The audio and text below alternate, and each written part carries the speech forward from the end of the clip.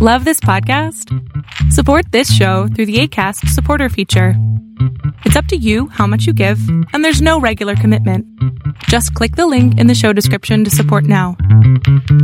Crying out to God, 1 Samuel 7, 5, 6, 8, and 9. I will pray to the Lord for you. Do not cease to cry out to the Lord our God for us, and pray that he may save us from the hand of the Philistines. Samuel cried out to the Lord for Israel, and the Lord answered him. This is the first prayers by Samuel in the story. A nearby people, the Philistines, have grown in power. They decide to wage war on Israel and were winning all the battles.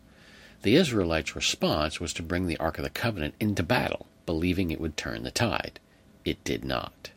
Not only were many Israelites killed and the nation defeated, but both sons of Eli were killed, the prophet, and the Philistines captured the ark.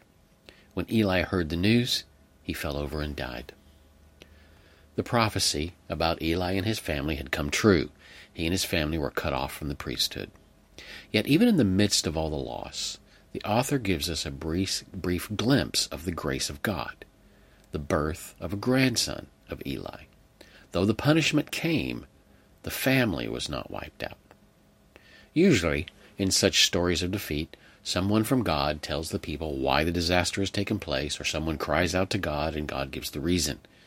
But not here. Perhaps the message is that God can do whatever he wants. He does not need to explain himself. Yet, having read what went on before this, it is not difficult to figure out why. The loss came because of the unfaithfulness of Eli's sons, Eli's lack of leadership over them, and the faithlessness of the people.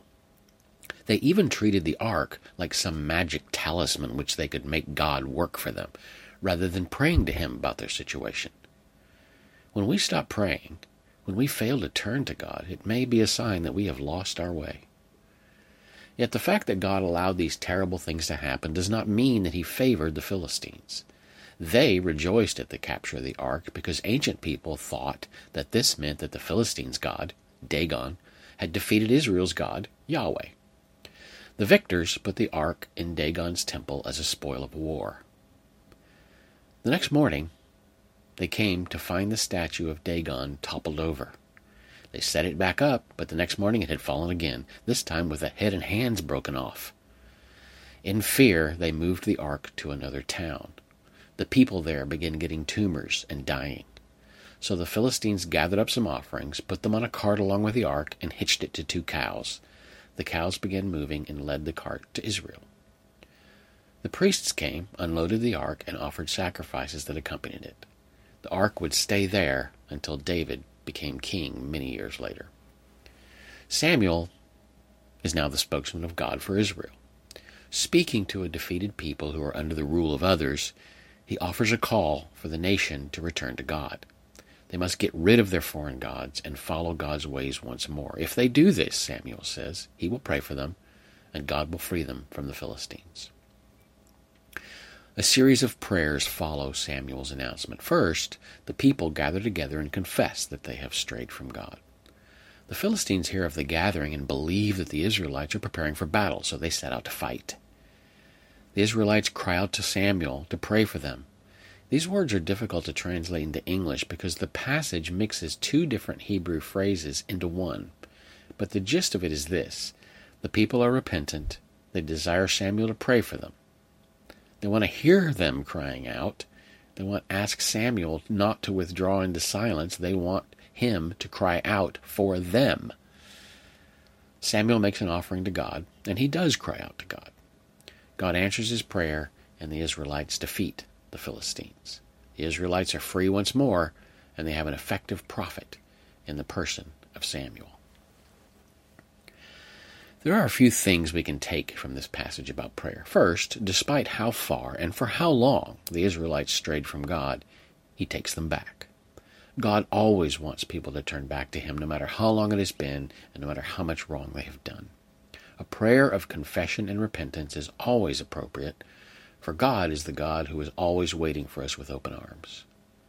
Second, there is a strong example here that asking others to pray for us is appropriate, especially when we've strayed from God. When was the last time you asked someone to pray for you because you have strayed from your path with God?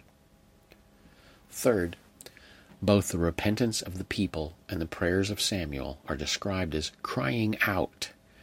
Prayers in times of crisis, of our own doing or just of circumstances, are often described in this manner. Individuals in the modern Western world are often reluctant to be too demonstrative in our religiosity. Yet this runs counter to the attitude of many examples in the Bible. Pouring out our heart to God is a real emotion, and it's appropriate. This doesn't mean that every prayer should be dripping with emotion. As we have seen, there is also a time for quiet, somber, and rational prayer. But some prayers, especially those in time of crisis, should be accompanied by the emotions that are natural during such times. God created us as people who can think and feel. We should not ignore either of those characteristics in our prayers. What might you have to confess today? Regardless of how we have lived our lives, there are always some things that we could have done wrong. Even peccadillos, a harsh word, a selfish thought, a selfish act. Remind yourself that God always forgives. Maybe it is a worse sin, something shameful that you do not even want to acknowledge. Whether it is something current or something in the past, God waits, smiling with open arms, to forgive, forget, and start anew. Then, ask someone else to pray for you because of your wrong.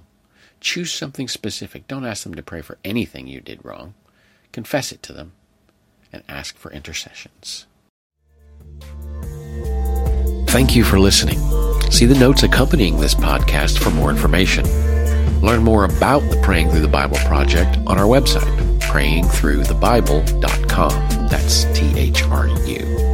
If you are a subscriber, thank you. If not, please consider becoming one. Feel free to get in touch through the comments or on our website. Until next time, blessings on all of you.